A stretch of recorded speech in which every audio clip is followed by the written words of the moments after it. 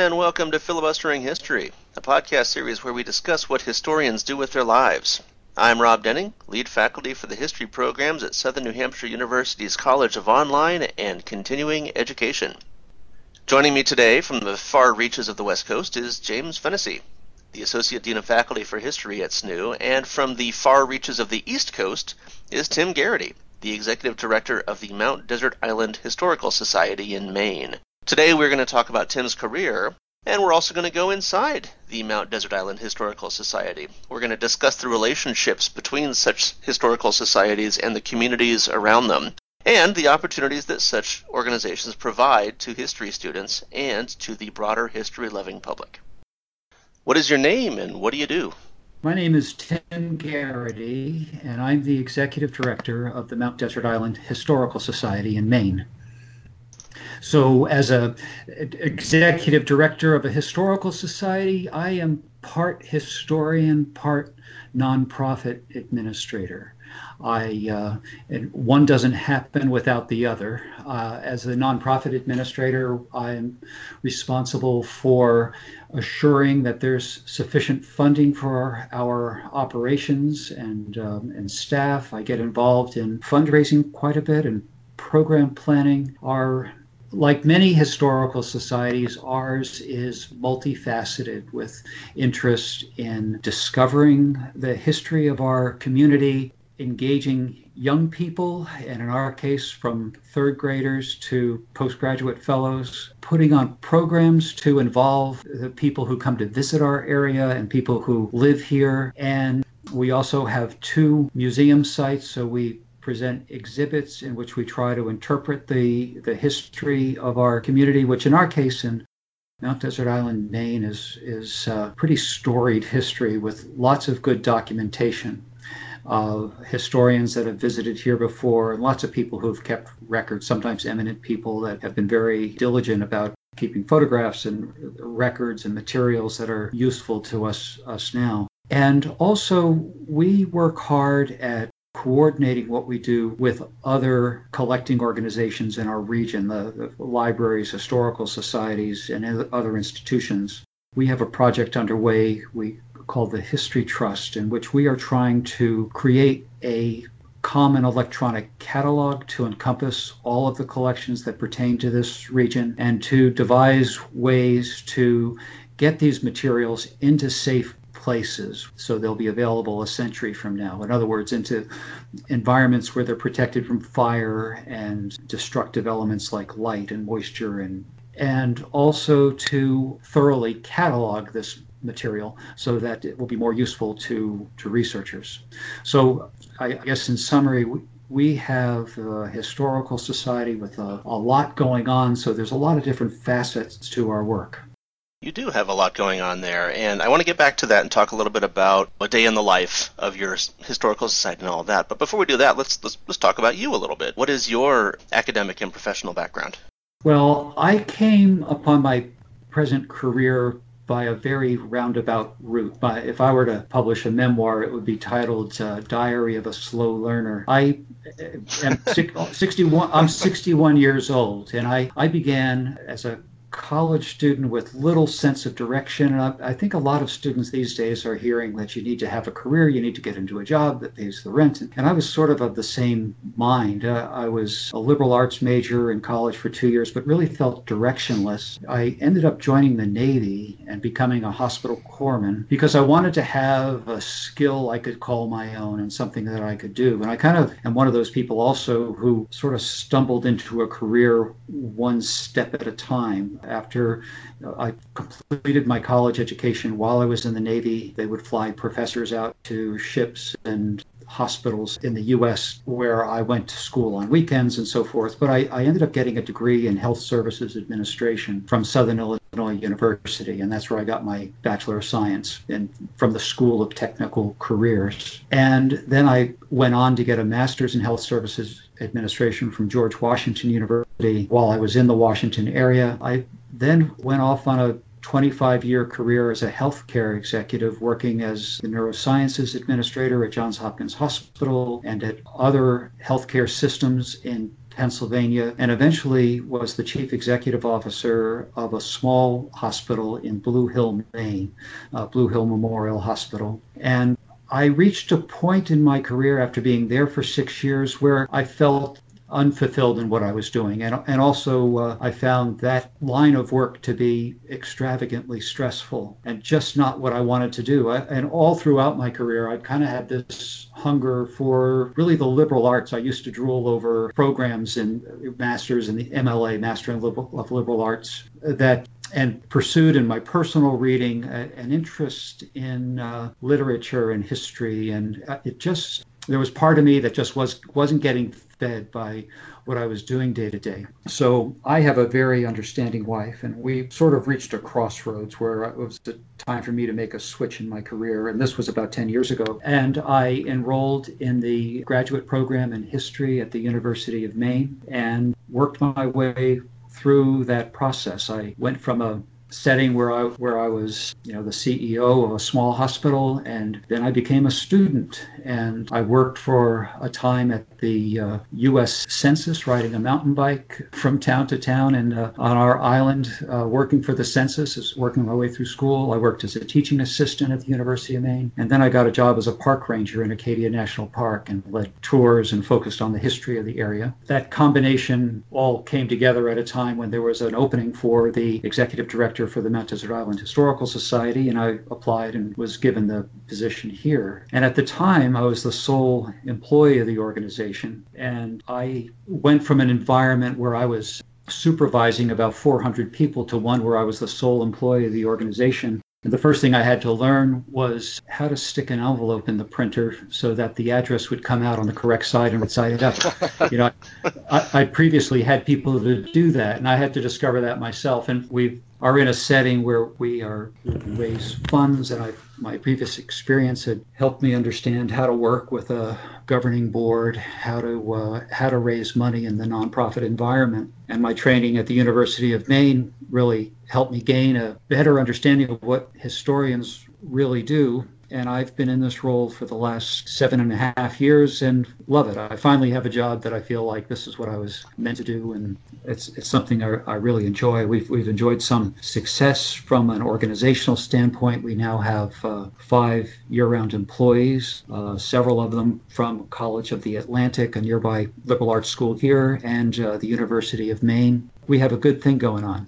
So, as an executive director, it sounds like that's quite a leap to go from graduating from a grad degree to the Census Bureau and then to executive director of a historical society. Does that sound like a common jump from other executive directors, or is this something where you already had possessed a lot of skills like in administration from your hospital days that appealed to the people hiring you for this executive director position? Or basically, is it a combination of your old previous career experience plus grad school, or is it something else that helped you get that job? Well, the 3 core elements from my career experience were my background as a nonprofit executive. Not necessarily hospital, but knowing how to work in a nonprofit environment where you have to raise money, you have to work with the governing board, you have to have organizational skills, the ability to create a vision and a sense of mission for the organization, know how to handle all the different demands that the organization faces and focus and prioritize the direction of the organization. That's all encompassed in my nonprofit administration experience. The other was my role as a park ranger in Acadia National Park.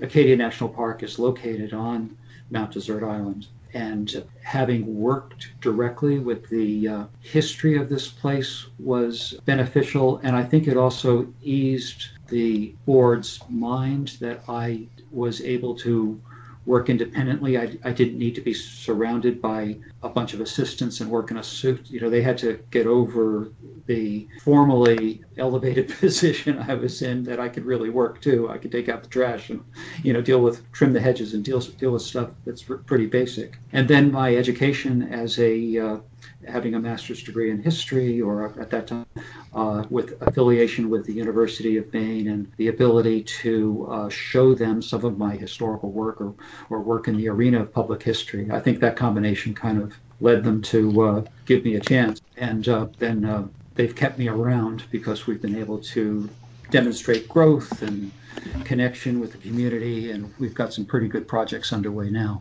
I'd like to take a step back really quickly because we asked you to come on, and this executive director position is really fascinating and you're doing some great things, but I want to know how you transitioned into a park ranger position and how your history degree, if it did at all, came into play there, because I've always loved the outdoors, and that idea of being, it's probably a romantic idea of being out in the environment and wandering around giving tours and doing all of this fun stuff, but not really thinking about the impact of weather, especially up there in Maine. So I'm just wondering how and if, your history degree prepared you for that and some of your experiences as a park ranger. It's totally a romantic job. It's the world's best job. The pay is awful and it's seasonal work, so you don't get to work year round, but it is a terrific job if you can do it. Yes, it very much did. I had a lot of things that one fed the other, where I was sort of the history ranger and the complement of interpretive rangers on the staff, and led tours. History ranger needs to be on your business card.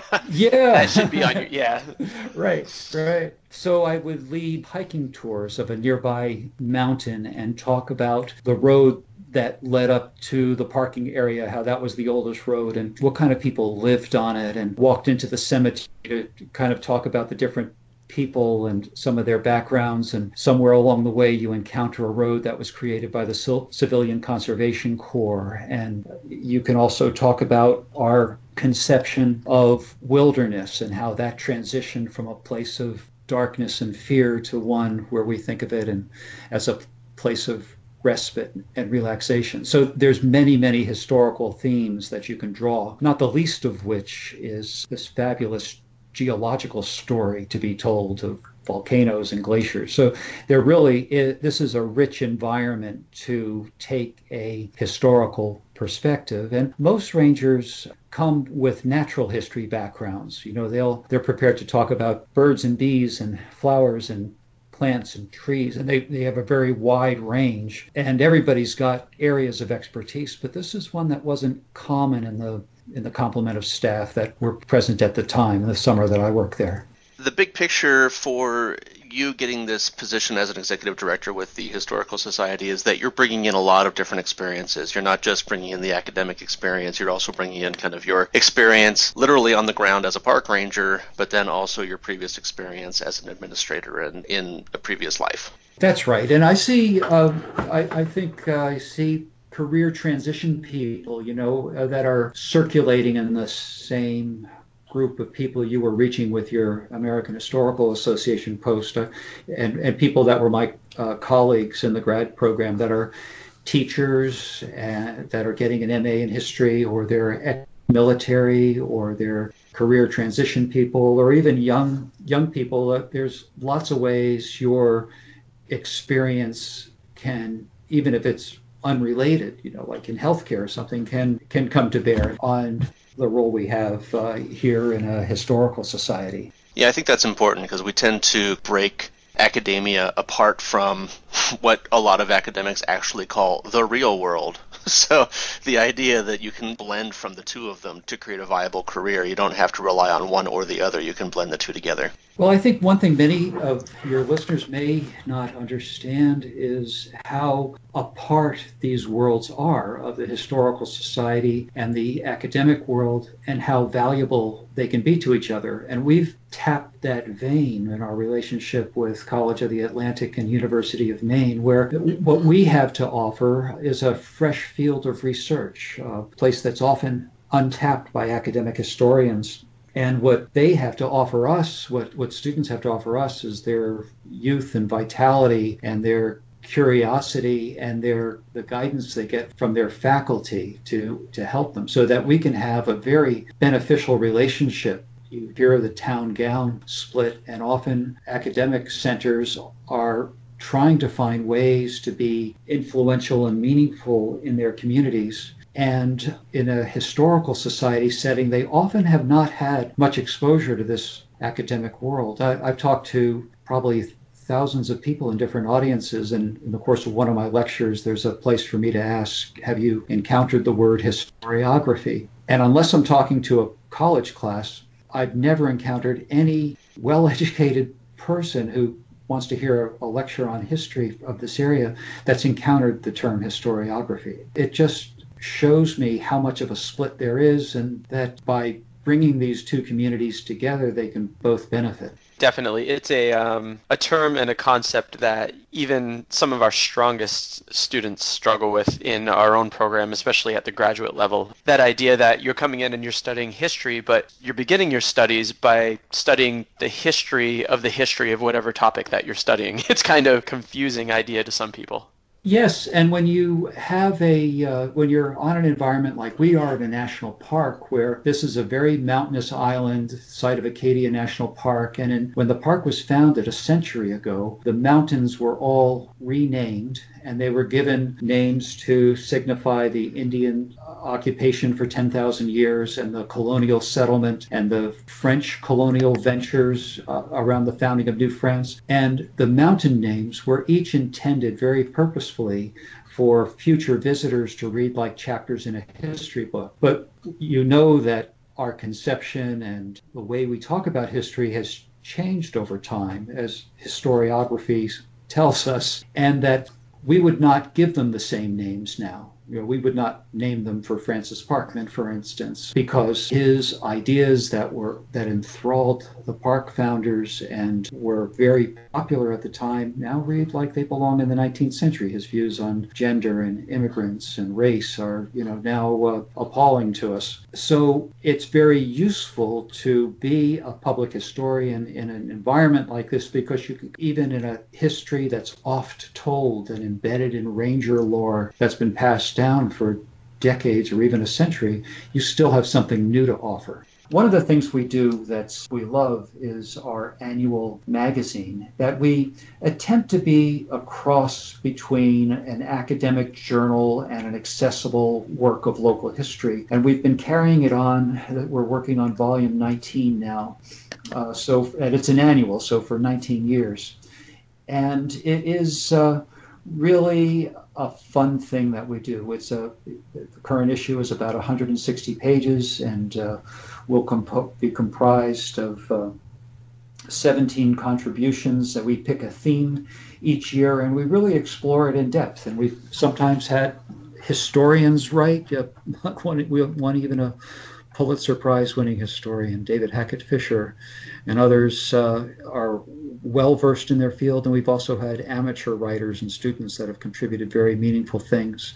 And we've farmed out the editorial assignments to graduate students at the university, and they've been very engaged and involved. So it's this product that's sort of a cross between the popular and academic genre that's very, very popular in the community. We publish a run of 750 of them, and they're on shelves all over the island, and where visitors come from too. Well, this whole idea about the connection, or if you want to talk about the division between popular and academic history, is one that's extremely timely right now. I mean, not only with the controversy over removing various monuments and how monuments are used and what they mean and how that impacts our understanding of history, or if it's an attempt to change history, but also connecting to what you're talking about, the naming of places. Recently, the changing of the name of Mount McKinley to Denali. And then there was some talk with the current administration of trying to change it back. So this idea of naming places and how this becomes a political sphere, but also it's connected to history and what that means and whose history and who has control of that. Yeah, and we're able to be an independent voice on National Park Service matters. If the Denali becoming McKinley, back to Denali and maybe McKinley again, is a topic that touches on dozens of residents of this community who happen to be employees of the National Park Service. So by being an independent historical society, we can weigh in without fear of offending somebody who's maybe our ultimate superior or the Secretary of the Interior or above. And I like the ability to comment on, as a public historian, and sometimes I've taken up topics in letters to the editor in the local newspaper, sometimes in my own voice, sometimes speaking on behalf of the community. But yeah, I think that we become public historians in sort of fair arbiters, if that's possible, of the history of the community. We try to weigh legends and their validity, and we constantly try to shed new light on things. You can pass an antique store on the road that has a sign out front that says old stuff. And what we try to do is constantly present new stuff or new views on stuff. So it sounds like you really have to kind of walk a fine line between the popular memory of the history of the area versus a more, I don't want to say unbiased, but more objective or more academic history of the area too, especially if you've got like long-term residents who have grew up understanding certain things about the area which turn out to not be the case. And I imagine that's probably, and I'm sure that's not an issue just for your particular historical society. I imagine that's something that historical societies probably have to deal with across the country. Yeah, and the thing is that there's room for many voices. We try to highlight oral histories and common legends that are handed down, and we also try to have new voices. So maybe one way we walk that line is to not walk that line by allowing a forum where lots of people can say things. We seldom are in a position where we are the arbiter of the final word. We try to recognize that over time our take on history will be viewed as archaic.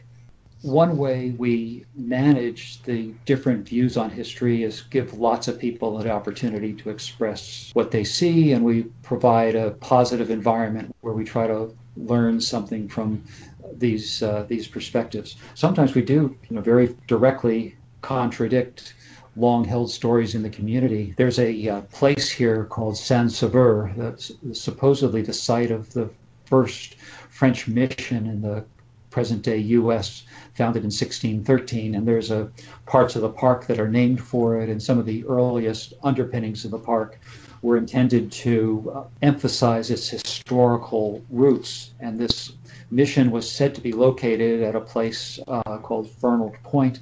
It may well be that wasn't its site at all, and we've actually disproved several supposed relics of this mission. A map that was drawn in 1866 turns out to be a hoax, and there was a device or an object, a weapon-like device dug up from the ground in the 1920s and said to be a relic of the mission, but it turns out it is, we discovered that it's actually a piece of World War I era trench art, a letter opener carved from a French 75 millimeter artillery shell. So these it had been hanging in a local library for 70 years and understood to be a relic of the mission. So these are the kind of things we do for fun. That's awesome. Yeah, that's actually fascinating, because at least then you can point to new evidence, and this new evidence is what changes the understanding of history, even if it goes against what was popularly held. Whereas one of the points that's really difficult to get across to not only students but the general public, and again this connects to a lot of the debates that we're currently having about culture and politics and history and society, is that our understanding of history also changes throughout time. And a lot of students and people just in general think that history is just a list of the facts that have happened.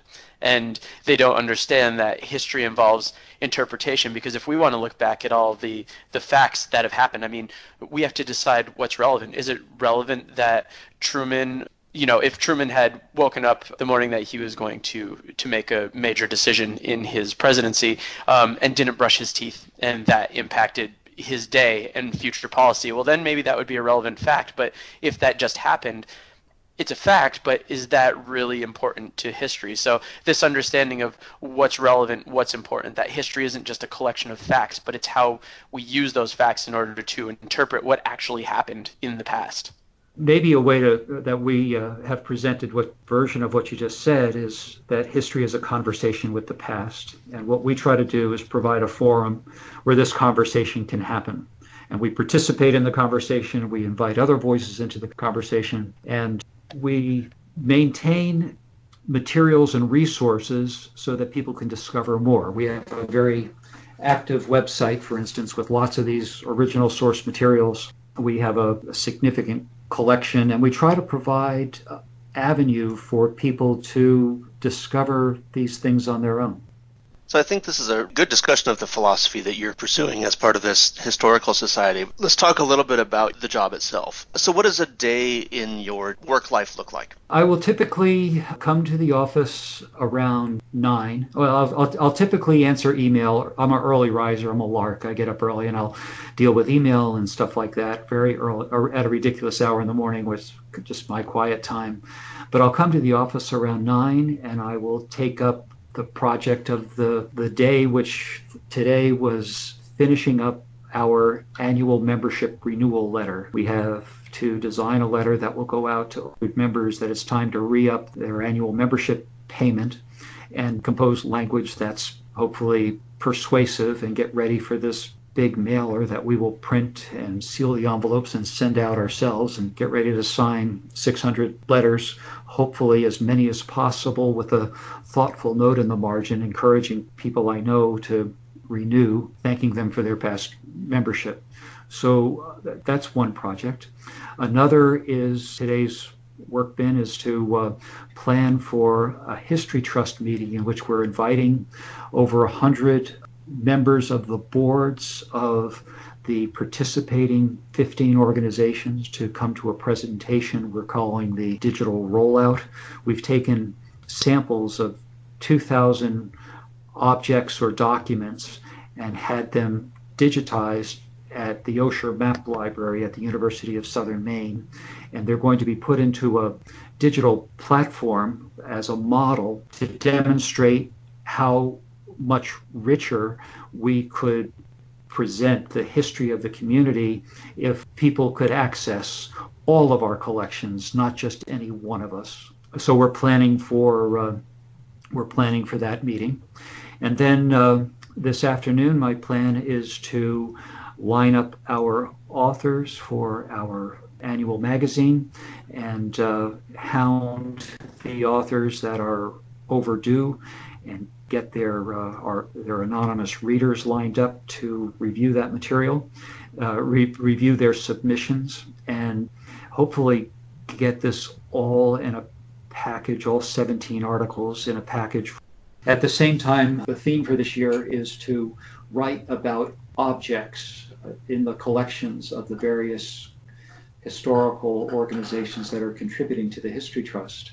And we've commissioned a art photographer to take still life images of each of these objects that the writers are discussing, so that each article will be accompanied by an art quality photograph and a short story to tell its history. So we hope to produce something that people will want to have, especially people with an affection for this place. And I think that's likely to take up the rest of my day. The end of the day is a executive committee meeting with our board. Top thing on the agenda is a board assessment in which we took a survey from the American Association of State and Local History to help individual board members reflect on their personal effectiveness as a member of the governing board. Do you attend meetings? Is this among the top 3 organizations that you contribute to each year? Do you feel fulfilled and satisfied in your work? So we're going to be reviewing the results of that survey to see how well we're doing in providing support and guidance for our board and engaging them in the work that we have.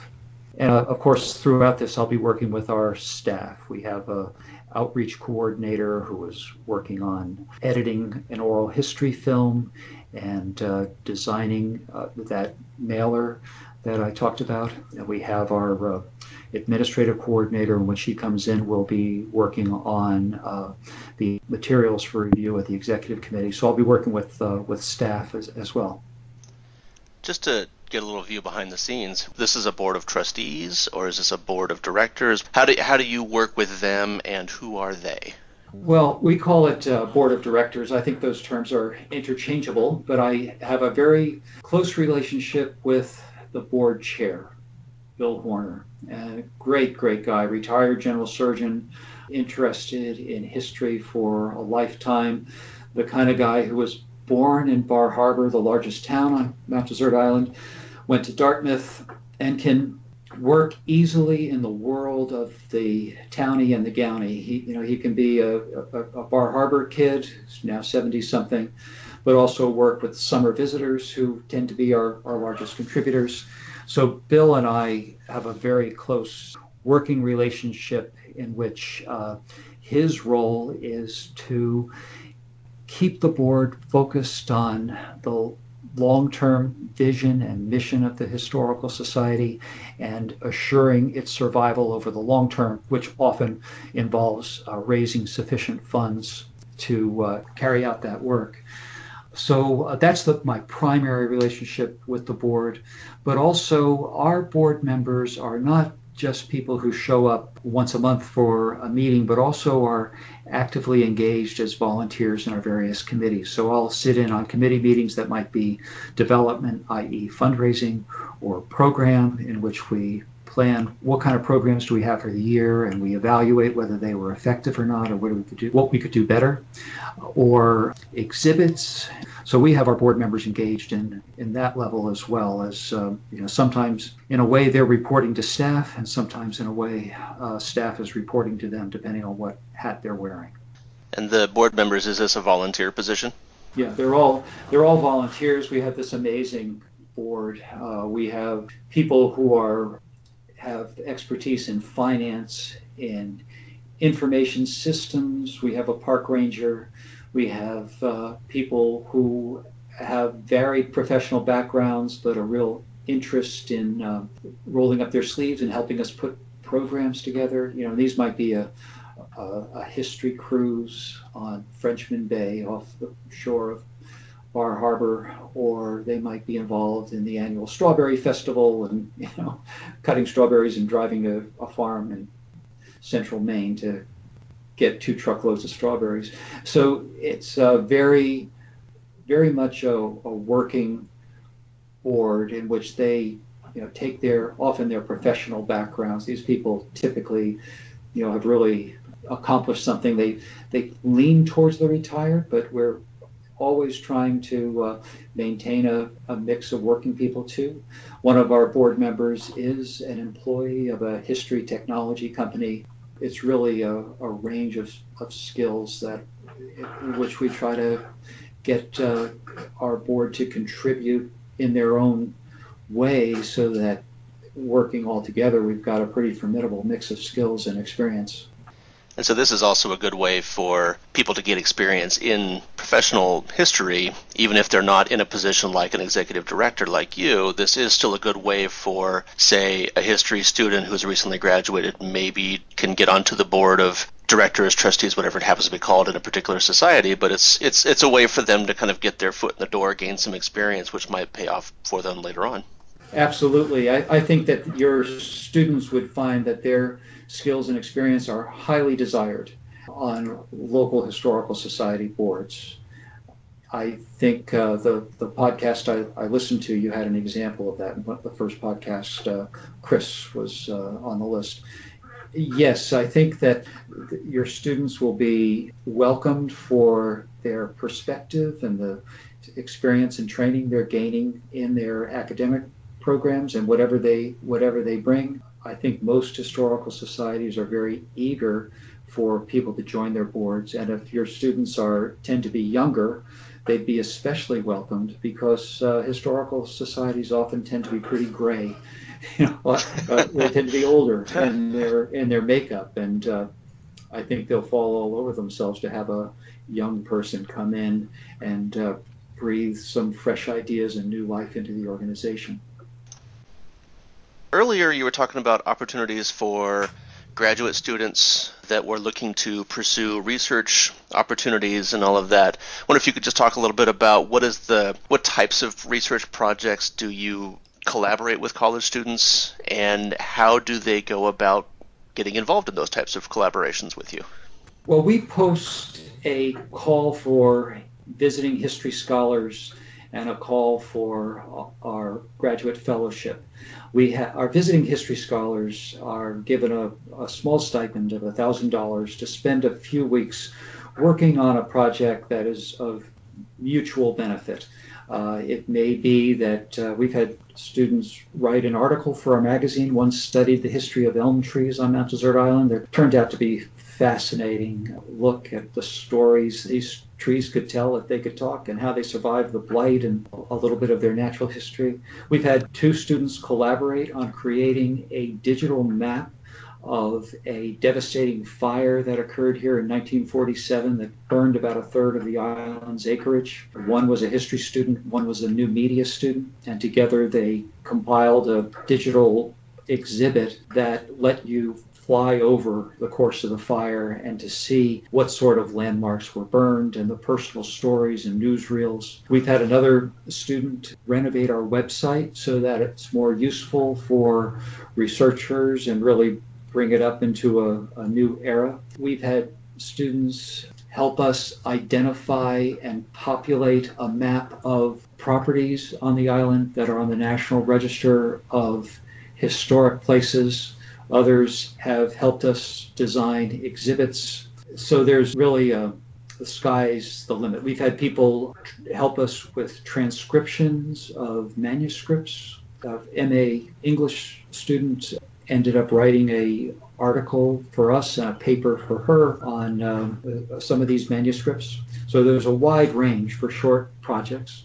And we've recently started a fellowship at the graduate level. We call them the Eliot Fellows, for the descendants of Charles Eliot, landscape architect. And as a young man, he headed a group of students who came here, and their study of natural history helped people understand the value of this place that led ultimately to the creation of Acadia National Park. And so these Eliot Fellows are students that are farther advanced in their careers. And our first one, Eric Reardon, a recent PhD grad from the University of Maine, undertook a number of things for us in collaboration with the National Park. He created a history of freshwater fishing on the island that turned into a 7-minute documentary that we've posted on our web. And he's also serving as the co-editor of our magazine, so he is receiving articles from authors and editing them and helping us design this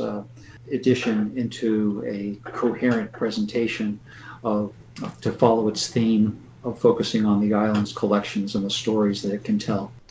That's a great collection of projects. And so do you normally post these calls for researchers and all that on your society website, or do you post in national journals or national websites? Where would students go to look?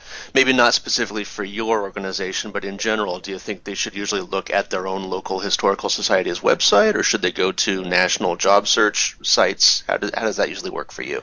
Well, in our case, we will appeal directly to the faculty at College of the Atlantic and University of Maine, and we will put it on our social media outlets, primarily Facebook. And I would think that your students, wherever they are, if they're working with local historical societies, those opportunities will show up on their Facebook page. And maybe in national settings, but I think most historical societies tend to be local or widest regional in their focus. So I would go to where they're communicating. They tend to be communicating with their communities. And I think, too, that they could take the initiative on some of these things. Some of these things might not be ideas that are really percolating in some local historical societies, but they might be able to reach in and propose a project and would be welcomed. We're in a rather unusual situation. We have 3 full-time year-round staff, and many historical societies operate on a much more modest schedule because they just don't have the resources for that. So I think to really get a rise out of your local historical society, you might need to sit down with people and have a conversation. I know that there are some organizations like the Island Institute that will put interns out on islands where, in the case of Swans Island on the coast of Maine, interns have helped to reconstruct a collection lost in a fire, to help gather material and to conduct oral histories and create web pages. So there may be third-party funders of internship opportunities too, or perhaps within the university setting. I know at the University of Maine there's a Center for the Humanities that has modest stipends available for students. And if they were to collaborate with the local historical society, they might be able to put together a proposal to create some funding around it. Is there anything else that you'd like to mention about your career or your institution or anything that we haven't covered yet? Well, one question that I thought about ahead of time is what sort of areas are you studying, and what sort of resources would you recommend? And just a short answer to that is that I did my master's thesis on the effect of the Civil War on Mount Desert Island, and I found many wonderful collections of letters that I in turn could tie to regimental histories and the collections in the National Archives and Library of Congress. And it was a fascinating study that enabled me to put together the secondary Civil War literature and the intimacy that comes from having town records and personal correspondence of individual soldiers. So that's one thing to mention. And then just something very general that I've enjoyed accessing might be of interest to New England students in particular, and that is the collection called the Jesuit Relations. These are some of the earliest documents of the French Jesuit missionaries that came here in the 17th and 18th century and reported on their encounters with New France, or in New France, their encounters with the Indians, and some of the incredible hardships they endured in attempting to find this, to create this new world for France. And that's been relevant to our studies here because the French settlement of Acadia at its southern edge encompassed this region. And it's a wonderful, the French Relations are a wonderful resource that are available electronically. James, do you have a recommendation for us this week?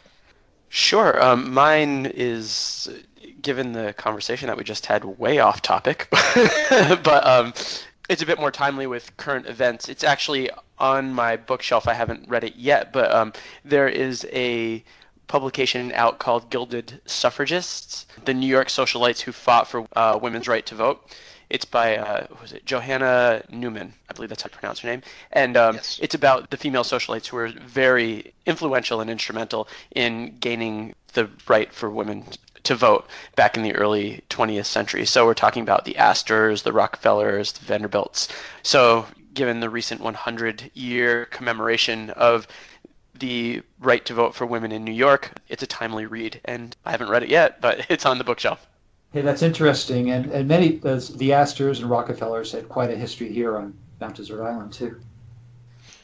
I can imagine that must have been quite a vacation spot for a lot of the super rich. Yeah. So not so far off topic, James.